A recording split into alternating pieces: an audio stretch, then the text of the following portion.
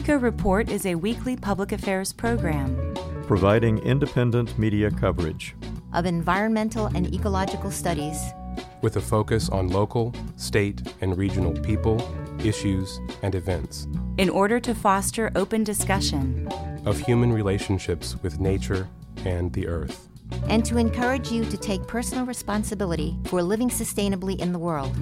Eco Report is produced by an independent team of volunteers working at the studios of Community Radio WFHB in Bloomington, Indiana, and financially supported by listeners like you.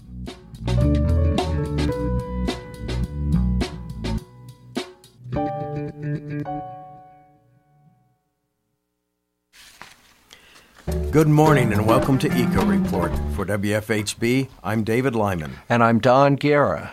A bill that would have prohibited logging in portions of Indiana's forests is dead after failing to get a vote in committee.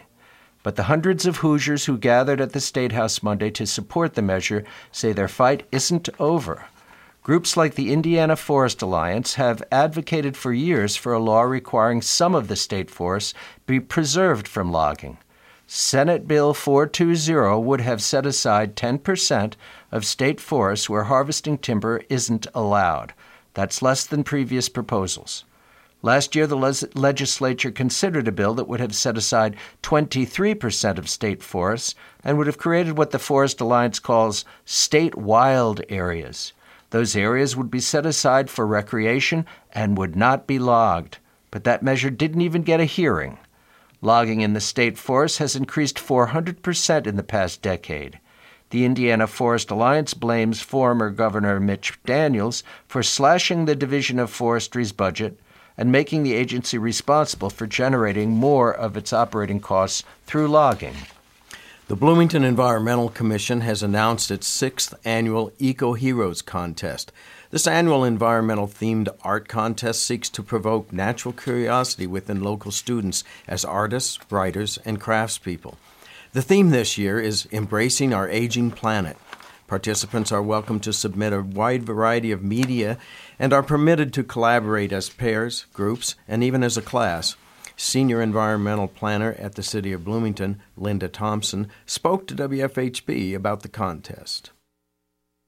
This is just a fun competition, and it's been for school-age kids in the past, but this year it's opened up to adults. And it's just a fun competition of art material, and it can be any kind of art. It can be music, it can be metal art, it can be fabric art, it can be painting, it can be songs or poems or anything that a person wants to do.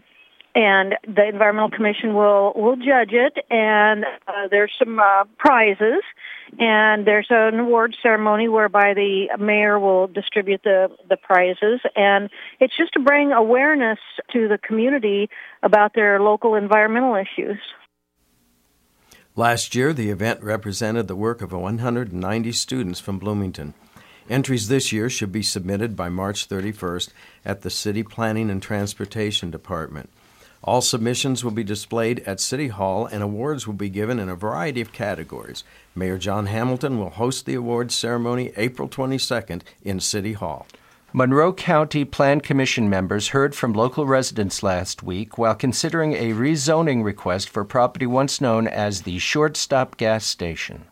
The rezoning request is the first step in the potential redevelopment of the 3.5-acre site at the southeast corner of South Rogers Street and Country Club Drive.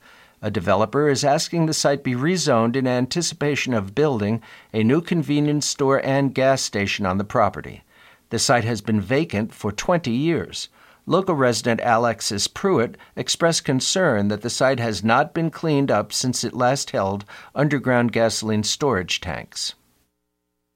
I'm just curious, what kind of testing they're doing to truly document, because with that being on a plane, which would be a watershed or a water effect down to Clear Creek, what kind of damage has been done and what remediation still needs to happen to protect that area. Plan Commission member Sue Johnson said the developer claims to have documentation of remediation from the Indiana Department of Environmental Management. Wilson, the planning director, said he conducted a search, but did not find the site in the state's database for leaky underground storage sites. He said any new storage tanks will have to meet strict guidelines. Any gas tanks that are installed now have to comply with both state and federal regulations in regard to underground storage tanks. I know the monitoring requirements and the construction requirements are much greater than they were when the original tanks went in. Wilson said that a site plan will have to be approved before a developer could build a new gas station there. That site plan will be subject to scrutiny by county officials, including drainage and highway engineers. The majority of the Plan Commission members present agreed to give the rezoning request a favorable recommendation to the county commissioners. The sole no vote came from Commission member Scott Wells. U.S. Congressional Representative Rob Bishop, a Utah Republican, has won the Center for Biological Diversity's Rubber Dodo Award. Bishop is chair of the House Committee on Natural Resources and, according to the center, has, quote, fanatically pursued an extremist agenda to give away America's public lands and kill off its endangered species, unquote. The award is given annually to the person or group who has most aggressively sought to destroy America's natural heritage or drive endangered species to extinction. Bishop has vowed to let fossil fuel companies extract oil and gas from public lands and to turn over those lands to other polluters and developers. He also advocates repealing the Endangered Species Act and rescinding the Bears Ears National Monument, which President Obama designated. Bishop won the award as a result of an online contest which tens of thousands of people chose between him, the Deputy Administrator of the U.S. Department of Agriculture's Wildlife Services, and two former corporate CEOs. Two new studies by international teams, including Egyptian scientists, have demonstrated a link between autism and mercury. In an article published in the journal Metabolic Brain Disease, a team of 9 scientists from leading Egyptian universities and medical schools concluded that mercury causes autism. To be clear, the study did not examine whether there is a link between autism and the vaccine preservative thimerosal. In many USA studies, thimerosal has been shown to not contribute to autism, but at least 6 American studies have linked autism presence or severity to mercury exposure. They measured the excretion of organic compounds called porphyrins, which serve as biomarkers for mercury toxicity. The researchers also measured blood levels of mercury and lead. The researchers found a strong relationship between mercury toxicity and the presence of autism. There is a direct correlation between levels of mercury toxicity and the severity of autism symptoms. The scientists in the Egyptian study examined 100 children, 40 with autism spectrum disorder, 40 healthy individuals, and 20 healthy siblings of autistic children. The results showed that the children with autism spectrum disorder had significantly higher mercury levels than healthy children and healthy siblings. Children with the highest mercury levels had the most severe autism symptoms. At least 6 American studies have linked autism presence or severity to mercury exposure as determined by measuring urinary porphyrins. For the 7th time, a robot investigating radiation levels at the Fukushima, Japan nuclear power plant broke down during the investigation. The power plant melted down after a 2011 earthquake and tsunami. Whether the cause was radiation or debris isn't known. On February 2nd, the Tokyo Electric Power Company announced the discovery of a hole measuring over 4 feet in diameter in the metal grating at the bottom of the containment vessel in one of the plant's reactors. In that area of the reactor, the radiation level was 530 sieverts per hour. Only 73 sieverts per hour were found right after the catastrophe. Note that NASA's maximum amount of radiation exposure allowed for astronauts over their entire lifetime is 1 sievert. Within a month, exposure to 5 sieverts would kill half the people exposed. Exposure to 10 sieverts would be lethal over a period of weeks for almost everyone exposed. President Donald Trump's administration has taken aim at regulatory bodies, including the Environmental Protection Agency. For more on that, we go to this report from Eco Report correspondent Norm Holy. President Trump recently declared the Environmental Protection Agency a disgrace. Recently, White House Chief Strategist Steve Bannon said that President Trump's cabinet picks are aimed at, quote, deconstruction of the administrative state, unquote. The actions do not stop there. A bill, H.R. 861, has been introduced into the House by 4 Koch-funded Republicans that would eliminate the EPA. What might we expect from the elimination of the EPA? We can arrive at some view of the situation by considering the environment prior to the establishment of the EPA by President Nixon. I'll give a few illustrations of events prior to the EPA. New York City had smog. The smog in New York is shorthand for the choking 3-day air pollution event that smothered the city over Thanksgiving in 1966. That weekend, the city experienced a heat inversion, a stationary layer of warm air that prevented the normal upward circulation. As a result, low-lying pollution simply hung over the city. Air pollution hung over many major American cities and some not so major. In Donora, Pennsylvania, a former mill town in the state's steel country, 20 people died during a 1948 air pollution event that was one of the worst in U.S. history. Today, the town maintains a smog museum dedicated to reminding people of the tragedy that eventually gave rise to the Clean Air Act. For Indiana, without the EPA, we should expect much worse air quality. For example, coal utilities might shutter their scrubbers. The Rockport plant currently burns low-sulfur coal from Wyoming. Would they switch to high-sulfur coal of Indiana? Would that result in the air above the Rockport plant beginning to look like the air over Gary, Indiana? Water quality suffered before the EPA. The Cuyahoga River fire refers to an incident that took place in Cleveland on June 22, 1969, when sparks from a train landed on oil-soaked debris floating on the river's surface, igniting it. Flames reached 5 stories in height as the river burned for about 30 minutes. While it was inarguably a terrifying incident, the Cuyahoga fire had occurred many times on that river between the late 19th and mid-20th century. In fact, the Time magazine photo of the fire that captured so much public attention in 1969 was actually a photo of a previous fire in 1952. And many other American rivers were sufficiently polluted to go up in flames around the same period. Would lead contamination of the water supply become common without the EPA? The nation could have many situations like Flint, Michigan, and perhaps the public would never become aware of the situations since there wouldn't be a watchdog agency. Bloomington would be much poorer off today, in fact, had the EPA not pursued companies over PCB dumps. Without the EPA, could a company sell DDT again, repeating the experiences that caused Rachel Carson to write Silent Spring? Santa Barbara had an oil spill on January 28, 1969, a blowout in an offshore well that released thousands of barrels of oil into the ocean. We've recently seen the rupture of a pipeline into the Kalamazoo River in Marshall, Michigan. Fracking spills are commonplace. Without the EPA, who is capable of suing the companies for damages? That was Eco Report correspondent Norm Holy.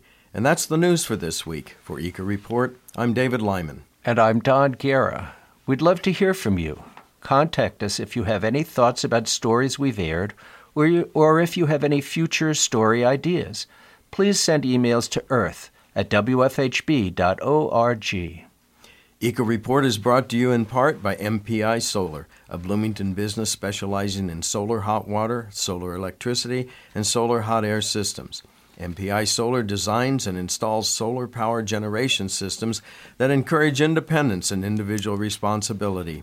Found locally at 812-334-4003 and on the web at mpisolarenergy.com.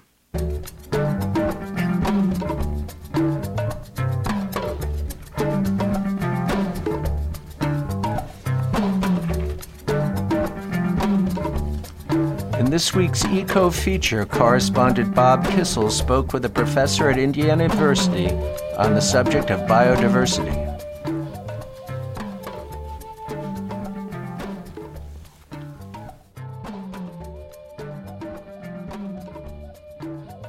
In the first of a two-part feature, WFHB interviewed Indiana University professor Roger Hangarter about biodiversity.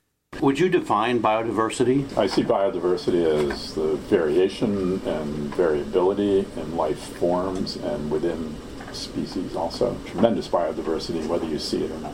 When did the term biodiversity become a routine part of scientific discussion? Good question, but I think it actually became part of it when I was in college, in the early 70s, maybe a little before that, when I first started hearing about it, and then it just seems to have been part of conversation. In terms of popular discussion of biodiversity, beyond academics or scientific circles? Yeah, that probably took a number of years before it really became something you would see in the newspapers and magazines, so probably in the 80s. And how does biodiversity occur, starting with the emergence of life on the Earth some 3.5 billion years ago? A lot of accidents. So a lot of things are occurring because the chemistry allows the life to start. Then all life forms have to reproduce and get their nutrition and energy from the environment. And so we see organisms just evolving to be able to eke out a living in all these different locations with different climates, different nutrition sources, and also different organisms with them that they're all interacting with and feeding off of and feeding themselves too. So it's a noisy system, but it gets into a rhythm. Was there an era when our planet was more biodiverse? I don't know that for sure, and I doubt anybody really knows that, because a lot of that would be based on fossil evidence, and many things can't be fossilized. The earliest life forms were microbes and single cells, and a lot of that evidence for their existence is from traces of things. You don't have fossils of microorganisms very much.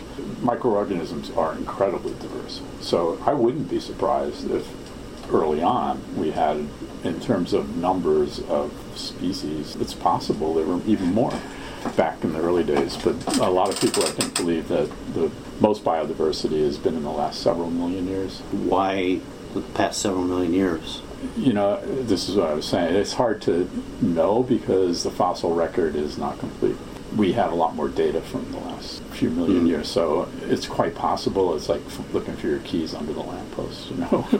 It's just easier to find the evidence. What's the estimate of the total number of flora and fauna at present? A faculty member in our department here at IU has published a paper recently that has estimated it to be about 1 trillion species.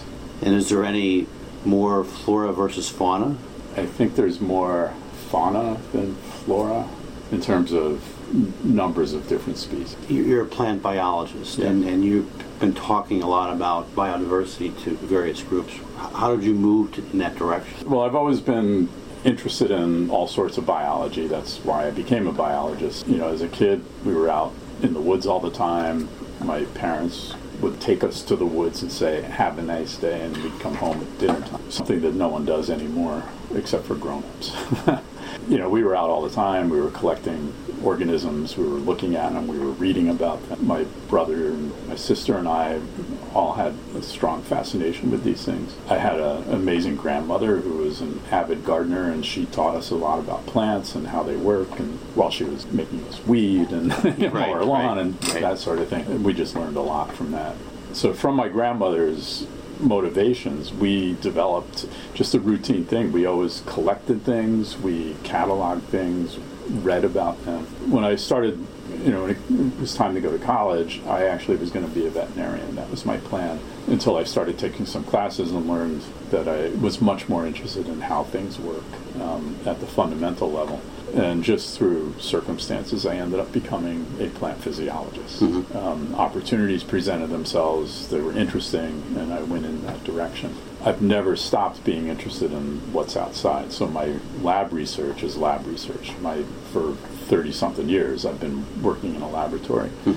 But when I'm not working in the laboratory, I'm often outside exploring. And the advent of digital cameras gave me an opportunity to just start cataloging, and I love doing photography, so it's a fun activity. And instead of just looking at the bird, I try to take pictures of it, or looking at the butterfly, I try to take. That allowed me now to have a huge database of photographs of biodiversity, and almost all of it's from here. So I kind of stick around here. I don't travel very far for doing this. And my reason for that is, I don't know how many years now, David Attenborough and Public television has taught us that biodiversity is something you go find in Madagascar and Borneo and Africa, and that's where all the nature is. And no one really thinks about nature in their own space. I think that's a real danger, not being aware of the biodiversity we have in our own locality, because it's very easy to ignore it, which makes it very easy to destroy it. There have been a number of mass extinction events over the multiple millennia. How does that affect the course of biodiversity? Changes it tremendously. So, you might have some, like an ecosystem that's been sort of stable for a while and it gets wrecked. And now you're left with a handful of species, and they start to diversify and fill in the niches that were occupied by others, but they aren't the same as the others. And so it actually creates new diversity, maybe not more of it, but it's a new form of diversity. But the ecosystems always tend to come back to ones where you have a sustainability component to it until the extinction event happens. And then, of course, it's not sustainable, but biology is incredibly resilient. And, you see that all the time. You see an abandoned building, and within a few years, there's things growing out of it. It doesn't take long. Why does biodiversity vary across the planet? Well, there's a lot of factors: environment, food availability, minerals available for the food to grow off of. The most diverse places are the ones where you just have lots of niches. Mountainous landscapes where you have elevation changes, which give you climate changes along the way. Water availability is changing along the way. So a place like Costa Rica would be incredibly diverse. It's got mountain range, pretty high mountains. It's got a dry side and a wet side. I mean, it's just, every place you go, you just see different things, and you don't have to go far.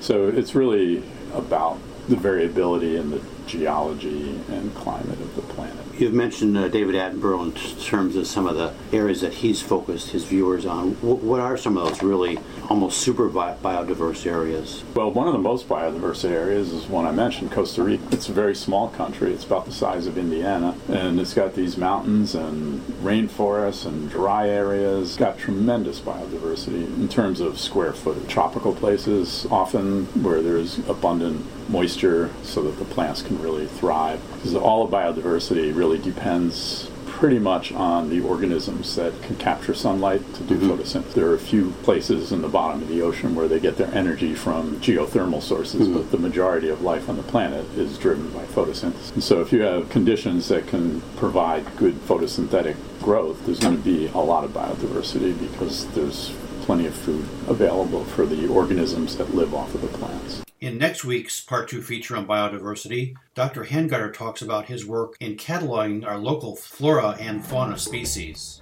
For WFHB's Eco Report, this has been Bob Kissel. You're listening to Eco Report on WFHB, bringing you environmental watchdog reporting from South Central Indiana. Eco Report is currently seeking volunteer journalists to contribute short weekly headlines about ecological issues, from indigenous resistance to infrastructure projects to climate change and biological diversity. Commitment is light, and you can set your own schedule. For more information, email us at earth@wfhb.org or call 812-323-1200. And here's our weekly events calendar. The IU Cinema will be showing This Changes Everything, film followed by a panel discussion on Friday, March 3rd from 6:30 to 9 p.m. The film is an epic attempt to reimagine the vast challenge of climate change. Wiley House will have their annual Spring Seed Sale on Saturday, March 4th at 307 East 2nd Street in Bloomington. Over 70 varieties of heirloom flowers, herbs, and vegetable seeds will be available for purchase. Learn about the wonderful world of woodpeckers of Indiana at Brown County State Park on Saturday, March 4th from 2 to 3 p.m. Meet naturalist Don Glass in the Nature Center for an in-depth look at Indiana's woodpeckers. The Bloomington Neighborhood Tree Rangers training will take place on Tuesday, March 7th and Wednesday, March 8th from 6:30 to 9 p.m. at the Twin Lakes Recreation Center located at 1700 West Bloomfield Road in Bloomington. The training will involve 25 individuals from different neighborhoods to help monitor neighborhood trees. To register, email Lee Huss at Huss@Bloomington. husl@bloomington.indiana.gov by March 4th. Be an insect investigator and hunt for insects on a short hike at Griffey Lake Nature Preserve with instructor Autumn Brunel on Saturday, March 11th from 2 to 3 p.m. Register at bloomington.in.gov/parks by March 6th.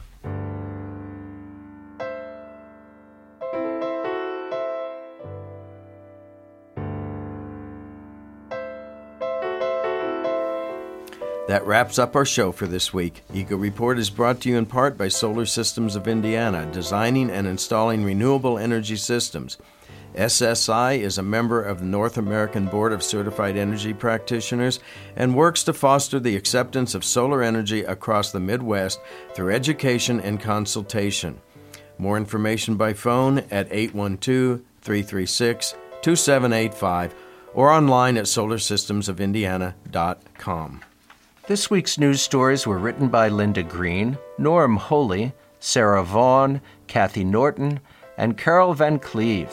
Our events calendar was compiled by Julianna Dailey. Our feature was produced by Bob Kissel. Our executive producer is Joe Crawford. For WFHB, I'm Don Guerra. And I'm David Lyman. Join us on Thursdays at 11:30 a.m. before Democracy Now! And on Fridays at 5 p.m. before Kite Line for our weekly radio rundown of ecological news and resistance. Until then, Eco Report encourages you to take direct action to defend the Earth.